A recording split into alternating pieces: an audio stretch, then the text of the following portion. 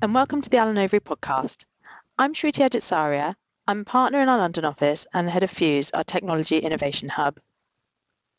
While the attention of climate change policymakers around the world shifts to the 26th UN Climate Change Conference being held in the UK during November 2021, many companies are busy preparing to disclose for the first time their alignment with the EU's taxonomy for sustainable activities. But what is this taxonomy and why is it necessary? What do companies need to do? And importantly, how should they do it? Joining me to discuss this are Matt Townsend, a partner and co-head of the firm's Global Environment and Climate Law Group, Elizabeth Gillam, head of the EU Government Relations and Public Policy at Invesco, and Alex Stevens, the CEO of Fuse cohort company Greenamy. Welcome, Elizabeth, Alex, and hello, Matt. Matt, when we talk about the EU taxonomy, which is something you've been advising clients on a lot lately, can you tell me a little bit more about what this taxonomy is and how we got to where we are now? Yes, thanks, Shruti. Well, one of the key goals of the 2018 Sustainable Finance Action Plan was to facilitate channeling capital towards investment needed to implement Paris Agreement and the UN SDGs. It's a fundamental policy plank of underpinning much of what we see now emerging from Europe in particular. And the taxonomy regulation provides a common framework for defining whether activities are so-called environmentally sustainable to assist with this overall goal, as well as helping to combat greenwashing, which is a kind of key theme that really runs throughout the taxonomy regulation itself. And it includes mandatory disclosures, which apply largely to buy-side type products, as well as supplementing obligations under the non-financial reporting directive. And it may also potentially in future be tied to other obligations under the European Union's sustainability agenda. And so the taxonomy, I think, also has been promoted as potentially being a tool to be used on a voluntary basis as well for describing really what is, in very general terms, what is green for other type of products. So it's very much, at one level, very much kind of high-level framework, but there's an awful lot of detail that sits in the taxonomy regulation and then in the delegated acts that will sit underneath it. And it's really centered around 6 objectives: climate change mitigation, climate change adaptation, the circular economy, marine and water resource protection, pollution prevention control, and the restoration of biodiversity and ecosystems. So in very broad terms, an activity is environmentally sustainable, or as we say, taxonomy compliant, if it substantially contributes to at least one of those objectives, and it does not significantly harm any of the overall objectives, and complies with the technical screening criteria, the delegated acts, as I call them, which are much more detailed provisions about specific activities that flow from the taxonomy framework, and plus activities which have to comply with minimum social and governance standards. So I think the key point there is that it provides that classification framework, but also makes clear that even if you satisfy that on pure environmental and climate terms, you still need to make sure that you're not having an adverse impact in other ways, and whether that's the other objectives or indeed, as I say, social or governance or other regulatory standards. And the main regulation was passed last year. Technical screening criteria, as I've said, are currently being developed, and the obligations are due to apply in relation to climate-related objectives from the 1st of January next year. So really at the beginning of the journey, and there's an awful lot of detail still to come. Thanks, Matt. It looks like there's going to be a big job ahead. Yeah, I mean, almost certainly. And I think the other interesting dynamic in all of this, of course, is how far this framework becomes very much the kind of standard internationally, and the extent to which other countries, which is what's starting to happen, start to develop their own taxonomies to reflect more local conditions, priorities, and so forth. Thank you. Elizabeth, you've obviously been working hard for a long time preparing for these changes. What's the main challenge that you've faced implementing the new rules that Matt's just described? I think from probably the headline message and the biggest challenge, as Matt sort of alluded to in his comments, is the complexity of this new framework. The taxonomy is quite a new way of thinking about ESG. The requirements, particularly once you get down into what are known as the technical screening criteria, are quite complex, and there's a lot of different data points that you need to be able to understand. And so I think the first challenge really for us was educating our investment teams around what the taxonomy is, what its purpose is, and how they should start thinking about it. Maybe just as an anecdote, when I first started talking about the taxonomy internally, I had some colleagues who thought I was talking about taxidermy. And just to clarify, taxidermy is not eligible at the moment. I think the other part of this is going to be the data challenge. So as I said, this is a brand new framework. It requires a lot of data points in order to be able to assess whether an activity is aligned to the taxonomy, and the various tests that Matt set out that you need to be able to go through. And today is, companies just don't report a lot of the information that you would need to do to be able to assess that. As Matt mentioned, there will be a sort of reporting obligation on European companies who are subject to the NFRD, but that won't be coming on stream for a little while. And so being able to try and start implementing this today is quite challenging, bearing in mind we have very little data to go on to start trying to think about how our portfolios would line up against this new framework. Just listening to you speak, it all feels quite daunting, and particularly when you talk about the collection of lots of data points, I can imagine that companies are feeling really quite overwhelmed. I wondered if you had any practical advice that you could give to people to help them on this journey. Sure. So I think the way that we've been going about it at Invesco is a couple of things. So firstly, I think it's identifying how you plan on using the taxonomy. Now, as Matt mentioned in his introduction, there are some legally required uses of the taxonomy. So for certain investment products that have an environmental focus, they are required by law to disclose their taxonomy alignment to the taxonomy. So there is a certain amount of work that has to be done in terms of complying with those obligations.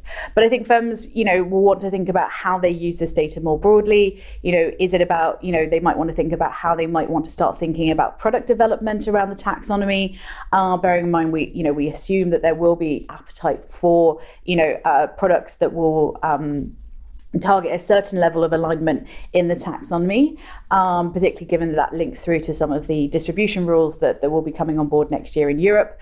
But also from an ESG integration point of view, we have some portfolio managers who just think that the taxonomy is an interesting additional data point to be considering in their investment process. So I think that's sort of the first step of identifying, what are the use cases and how do firms want to use the taxonomy above and beyond just the core reporting. The second one is then obviously identifying relevant data sources that they're going to need to be able to comply with these obligations and onboarding that data, whether that's in-house resources or whether that's third-party data providers who are building solutions to address this. And then the final point, hinging on those, is then building out the process. How do we get that data into the right places across the company to make sure that the process is built around all of those use cases and it flows seamlessly through the organisation. Thanks, Elizabeth. Recognising that we're at a very early stage in the journey, Matt, what have been your observations so far in terms of practical advice that you can give?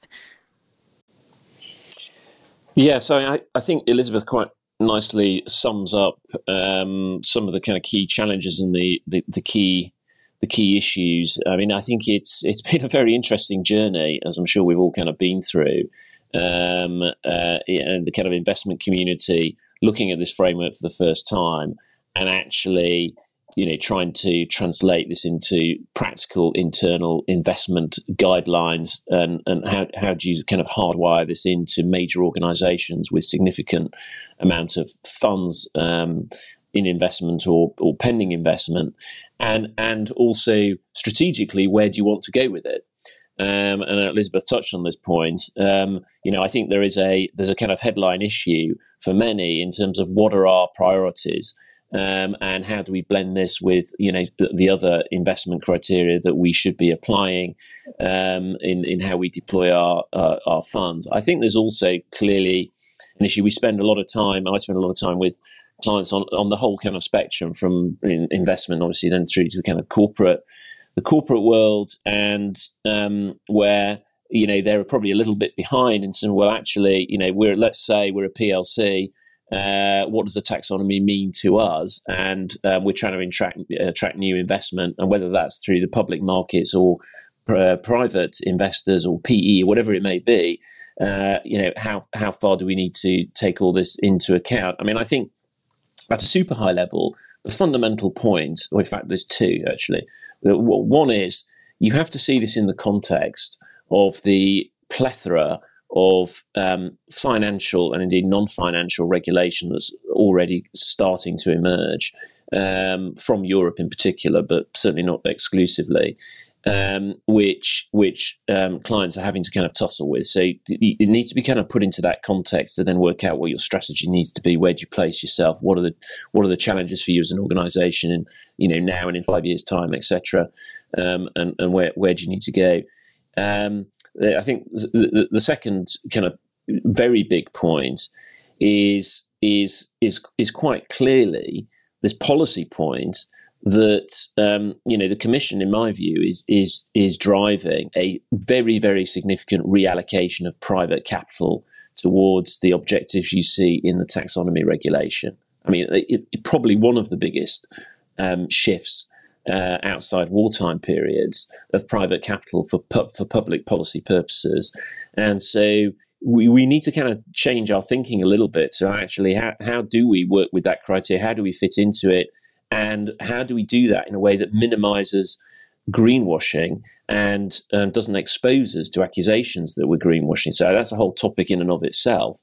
But I think it's fair to say, if you look back over the last 10 years, there's a lot of products out there, there's a lot of activities out there that may well be labelled as, climate adaptive or, supporting circular economy, and you actually lift the lid on them. And I think that would be somewhat debatable, quite frankly. So I think that's very much another theme that comes through when we talk to clients about the risks that are associated with this, particularly in this, what I think essentially we're in a shadow period without seeing all the detailed guidance that's linked to the taxonomy framework. Thanks, Matt. And Alex, we've just heard from Matt about the requirement of a change in thinking. Are you seeing that practically on the ground? Absolutely. Well, speaking with customers, they're more in this phase of understanding what is the taxonomy, how should they get prepared instead of what solutions can be brought up and what product developments would happen internally. So what we see today is that this legislation has been adopted recently. There's more pieces to it that will be added at the end of the year, and all these screening criteria will be reviewed every 3 years. We've assessed that there's about 2,500 data points already in the current legislation. And it's a problem that affects all players, not only investors, but also credit institutions and the corporates that will need to disclose. The key here is to process these thousands of pages of legislation, make sure that enough ESG expertise is available. So it will be about 60,000 players in the European market alone that will have to do the screening on a yearly basis. And it's hard to find 60,000 ESG experts that can provide this expertise. And the overall compliance cost is estimated at 2.1 billion. Now it's the beginning. This legislation is there for the next 30 years. And indeed, I will always take the analogy of IFRS when it came up for financial accounting. This is the same approach. You have the taxonomy, which is a common language that everyone will use when it comes to non-financial reporting. Surely it is difficult to process it and apply it today, but over the next 2-3 years and over the long term, it will become an easy, understandable standard where everyone can use it to compare products, financial products, and make the right decisions. My key advice would be that all these different players, where there are investors having to screen their investment portfolios and interact with their investees, or lenders that have to screen loan books and get the data from the corporate borrowers, or corporates themselves that do this report and share it with their investors and bankers, is to work together. This challenge is the same for everyone.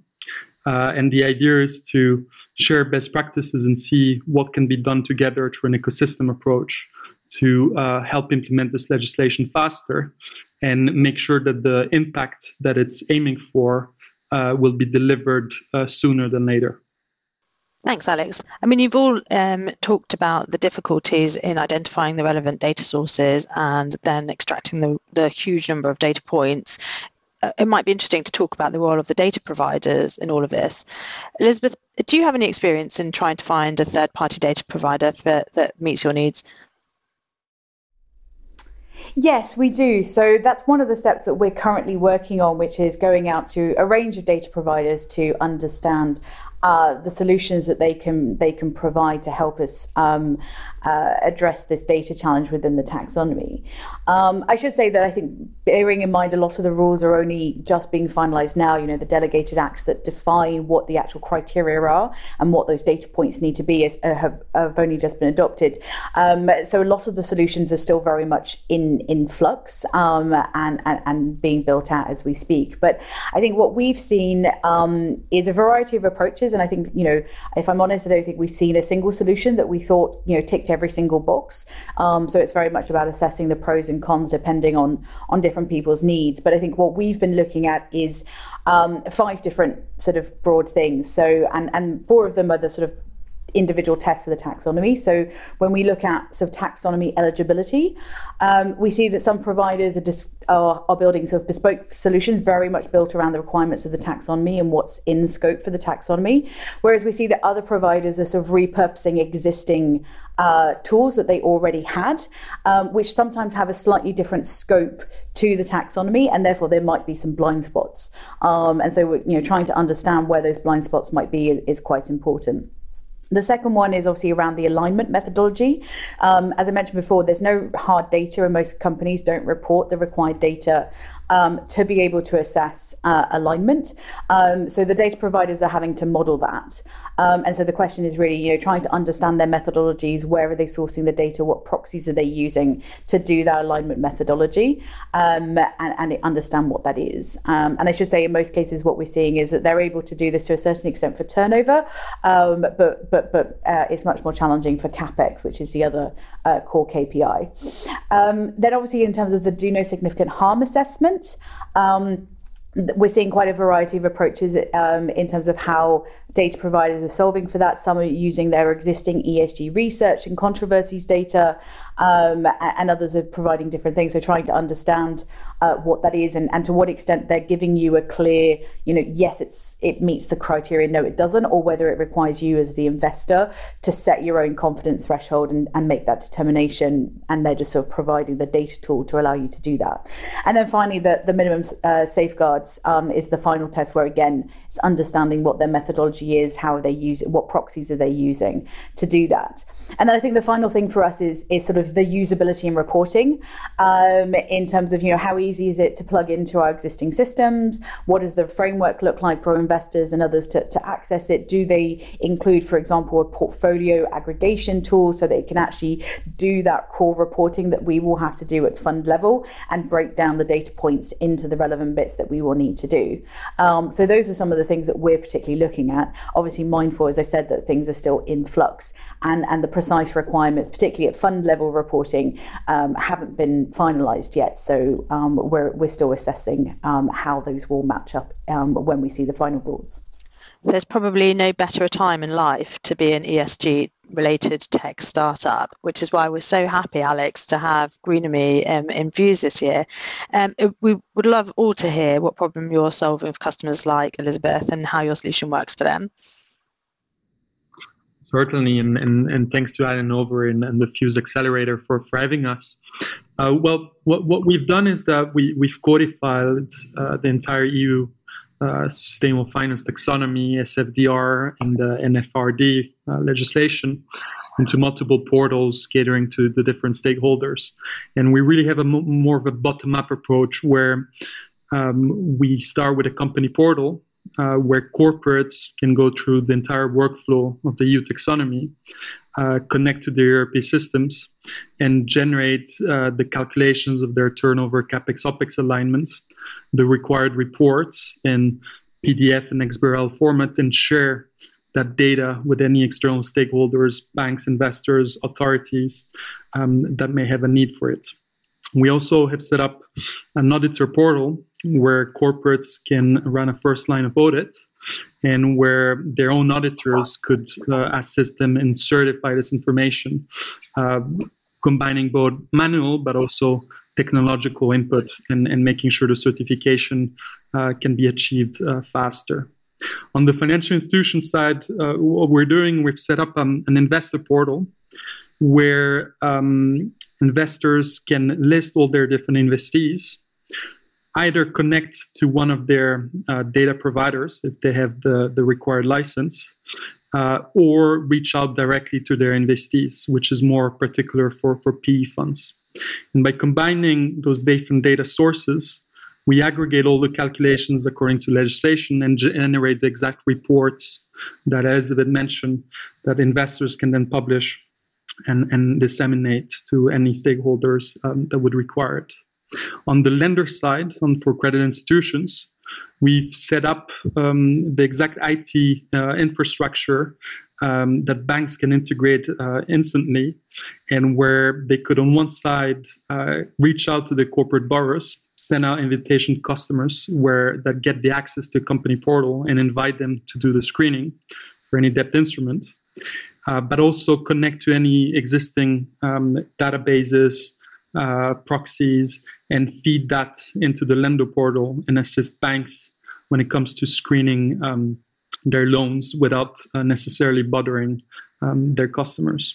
So overall, what we've built is the whole ecosystem connecting corporates, auditors, investors, banks, and help them work together, exchange the data, generate the data, certify it, share it, and finally analyzing this data.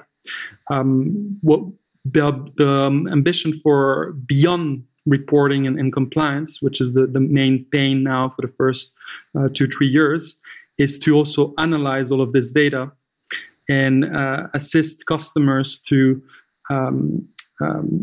make a gap analysis between their reported data and the thresholds set by the Commission, compare themselves with their peers, and receive data-driven recommendations that help them improve their overall taxonomy scores, sustainability levels over time, and communicate their improvements objectives with banks and investors and acquire the required capital to achieve those goals.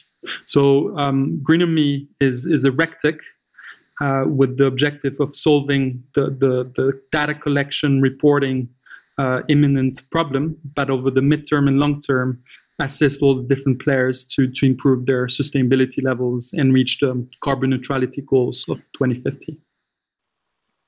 Alex, thank you. Every time I hear you explain what you do, I feel like Green&Me will be so helpful to so many different people, but there'll be, I'm sure, times when it's not relevant and not right for a type of customer, and it would be interesting to hear your perspective on when that would be. Indeed. So we're basing our product really on the legislation and its scope. So by January 2022, it's applicable to financial institutions and listed corporates. By 2023, it will be private companies with more than 250 employees. And then with the CSRD that will be adopted next year, by 2026, it will apply to SMEs. Now, the solution as it is today is really dedicated to larger players that have ERP systems, collect the data, and can feed the data into the solution and generate the accurate reports. Now, what we're doing to cater to smaller players, SMEs, and help them also generate the required data is that we're partnering up with other fintechs, regtechs, tech providers across Europe, and offer them solutions such as installing IoT sensors in their factories, offices, use lifecycle assessment, process engineering, so that based on statistics and proxies, we can generate initial answers that can help into getting the final taxonomy score. And so this is really an ongoing process. We've now launched the first solution that already helps solve the first problems faced by larger players. And as we move forward as a company, we will develop those other products, partner up with the other right players, so we can offer a bundle that offers all the necessary solutions from A to Z, regardless whether you're a large or a smaller player. Thanks, Alex. The more I hear, the more I realise that getting hold of the right data is going to be a real big challenge for people. And Elizabeth, you mentioned that at the beginning, but straight after that, you also then talked about making sure that once you have the data, you need to know how to use it. Would you mind giving us a bit more guidance on that?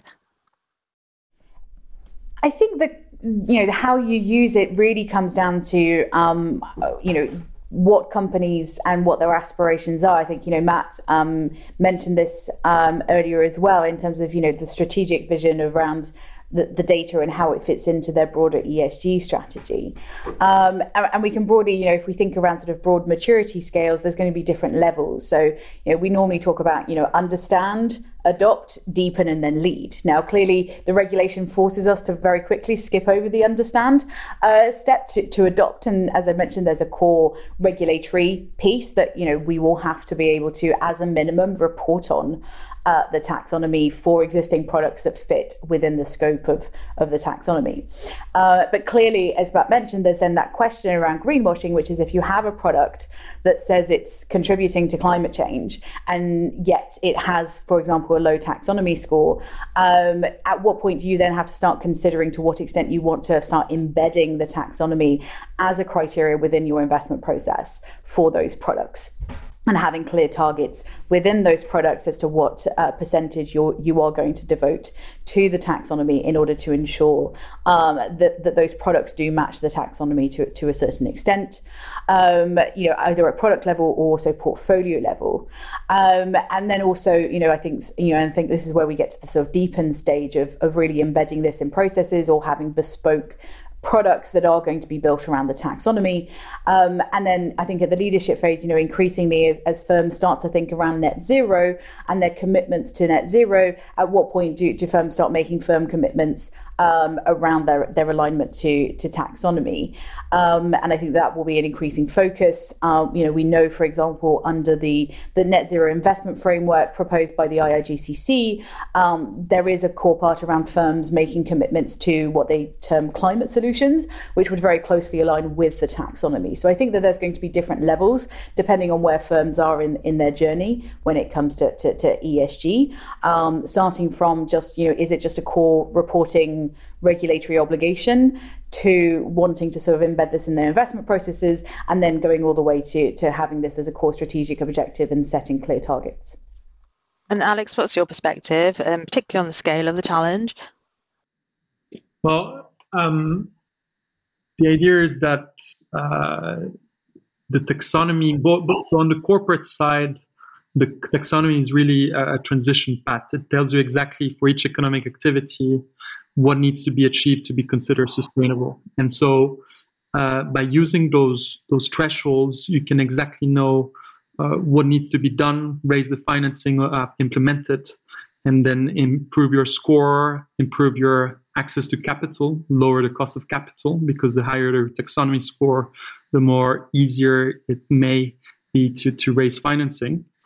But also that has direct impacts, tangible, intangible impacts in terms of your reputation as a corporate. The higher taxonomy score, the better your reputation may appear. I believe that, yes, the taxonomy is now understood by the financial sector, but at some point, individuals will also look at that result as a benchmark and get a sort of signaling whether the company where they're buying products and services are meeting those thresholds that are scientifically based and set into the legislation.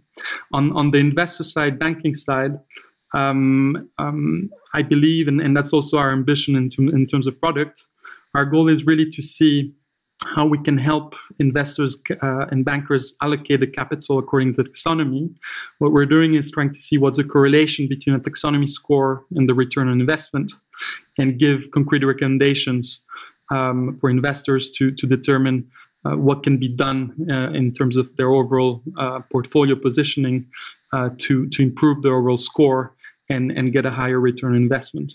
So that's also very important to channel more funding towards sustainable projects and see that this is not just a mere legislative exercise. It has tangible results in terms of operational margins and return on investment.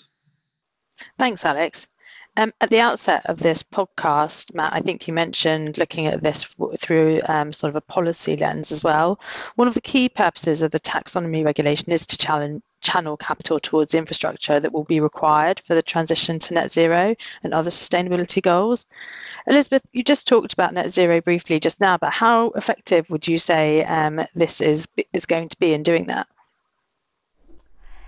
I think the taxonomy is part of the broader toolkit, but I think the challenge is it's not the single so comprehensive answer I think that maybe the Commission would like it to be.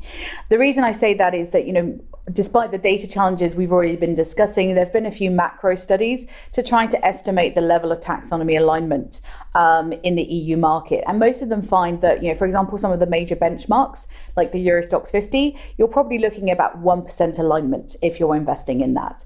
So if you want to, the actual opportunities for taxonomy alignment are quite limited today. Which brings us to this idea of wanting to very much focus on the concept of transition. And while the taxonomy is very good at identifying activities that are already net zero aligned, it's less good as a tool to identify that transition pathway. Where are those companies who are on the pathway towards net zero over a certain period of time, and what are the metrics and how do you measure that? I think the taxonomy can play a part in assessing that transition pathway, and it can be one of the areas in terms of to what extent they're investing towards taxonomy alignment in the future. But the taxonomy in and of itself won't give you the whole picture, and we'll need a lot more tools to discuss that. Now, that's an area that the European Commission has recognised, and in its new sustainable finance strategy that was adopted in the summer of 2021, they have recognised this transition point and are talking about developing a transitional taxonomy. So recognising that the current taxonomy is about defining what's already green, but that there may be a case for defining this intermediate status of companies that are in the process of transitioning to help investment flow to those companies as well. Thanks, Matt. Do you have anything that you would like to add? Yeah, I mean, I find this a very interesting point, and I mean, there's a transition point, and there's also a political point, I think, in this as well. And the existing taxonomy framework, and as I said right at the beginning, much of the detail still to be kind of rolled out. And the thresholds and the standards and the detailed criteria, which are still to be seen and applied, how those are tuned is absolutely critical to the success of the taxonomy regulation. And there are different political views about that. Do you go for a more kind of absolute, if you're going to be taxonomy aligned, then the threshold's pretty high, or indeed, don't we need to recognise the critical phase of transition, which of course is what we're going through and will be going through in reality for many, many years. So, if not for decades. So this point that Elizabeth has talked about in terms of the renewed strategy on financing the transition that came out in July, that picks up this point and recognises it, is a really significant, for me, is a really significant point, because I think we do need that. And but it is a politically charged discussion. So one of the points that's raised in the strategy is that activities such as nuclear, agriculture, and natural gas, may need to be looked at as transitional activities for these purposes, possibly with some form of sunset clause, so they're included for only for a limited time. Now, the debate around particularly nuclear and natural gas has been pretty charged, and how you treat those, and again, what the real detailed technical criteria and some of the safeguards that sit around all of that, how they're tuned, as I said, is really, really important to how this actually works out in practice. So very, very important kind of process. And I think the other point to note, or a couple of other quick points to note, the taxonomy, I don't think was ever intended to be a kind of standstill, framework. It was always, as we've seen for decades in environmental and climate law, intended to adapt to evolving science and indeed, politics and policy.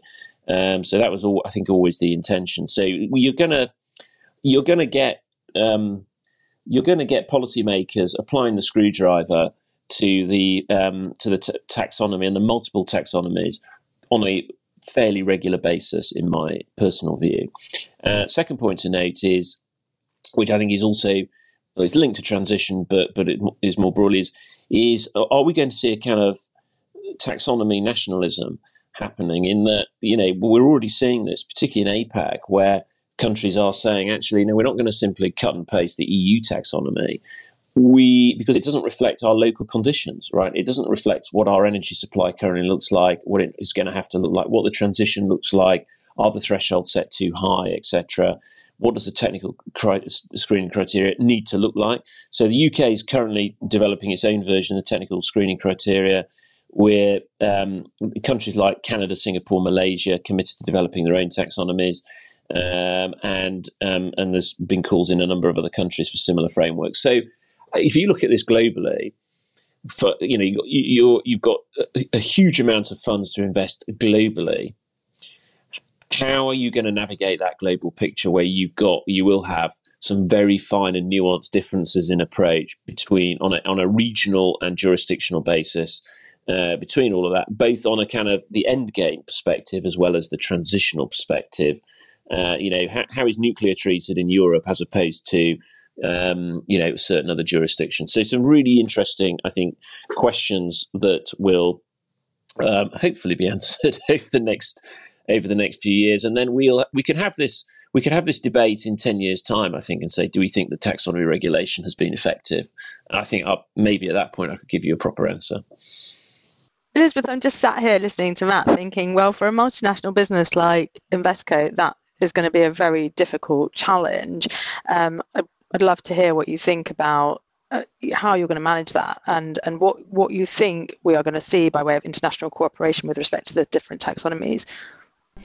So indeed, I think that this issue of international cooperation and alignment is going to be increasingly complicated as we see lots of other jurisdictions develop their own taxonomies. I think the core question is firstly how it gets used. I think one of the unique aspects of the EU taxonomy is that it does impose these mandatory reporting obligations on financial products. Many existing taxonomies, for example, in China, are primarily linked to the green bond market and defining what a green bond has to be financing.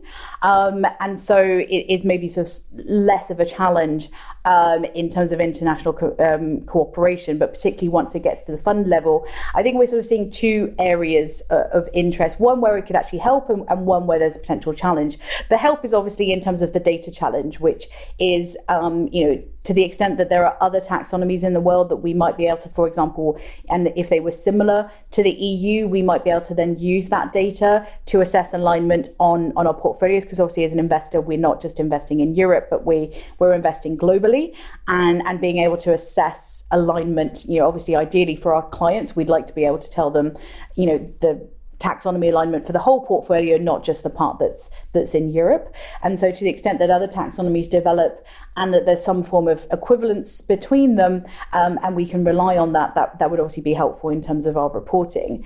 But obviously when we are also distributing products around the world, and then we do come into there would potentially be questions around conflict, whereas, do we have to report against, for example, the EU taxonomy because the product is domiciled in Luxembourg, but if we distribute it into the UK, do we then have to also report under, say, a future UK taxonomy, which may be slightly different to the EU one. I think it's too early really to tell, bearing in mind at the moment, as I said, I think it's only really the EU taxonomy that's in the process of implementation. But I think particularly once we see the UK taxonomy and others, we will start to understand a bit more where some of those challenges might lie. And I think also then we can start having conversations. I know the international platform set up by the European Commission is starting to have conversations around how to start aligning taxonomies and those sorts of conversations. But at the moment, they're primarily basing it on the EU and China as the two jurisdictions with the most of developed taxonomies that currently exist, and is we'll need to wait until we see other jurisdictions develop their own approaches to understand what the differences and divergences might be. Thanks, Elizabeth. I mean, it sounds like we are still in such a state of progression, and it's not completely clear what the future picture is going to look like. But Alex, just because I know that I'm going to ask all of you to come back to me in 10 years and do another podcast, I'm going to ask you now what you think the future of taxonomy is going to look like. Well, when it comes to the European EU taxonomy, we know that by the end of the year, there's a third delegated act. There will be the social taxonomy.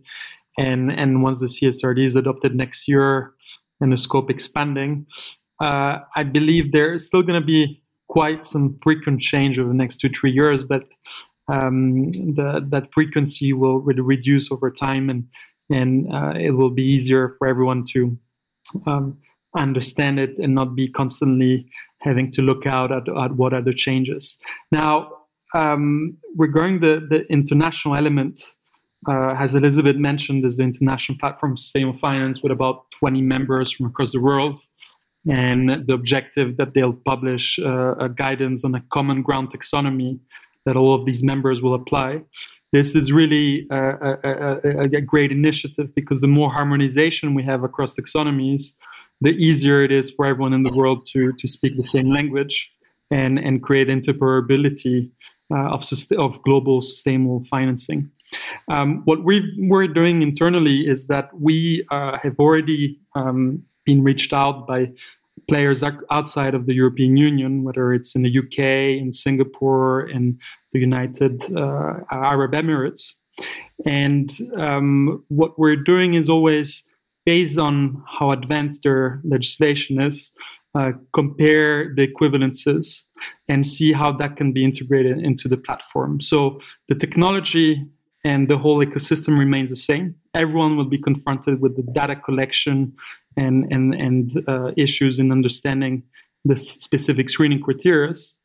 But the implementation of these local frameworks, what we've seen so far, and is that there is quite some significant overlap. There always is going to be some sort of local specificities, but once they're integrated, we believe that we would be able to help one player generate the reports across multiple frameworks and create that interoperability. So it's still very early. It is some sort of Brussels effect, just like the GDPR. The EU taxonomy is inspiring other taxonomies across the world. There will be differences, but we also believe there's going to be a lot of overlap. Now, the EU taxonomy will not be the only framework. TCFD is becoming more and more important. It's been validated by the G20. It's now mandatory in Switzerland, the UK, and in other jurisdictions. And so we should also take into account those other frameworks beyond the taxonomy.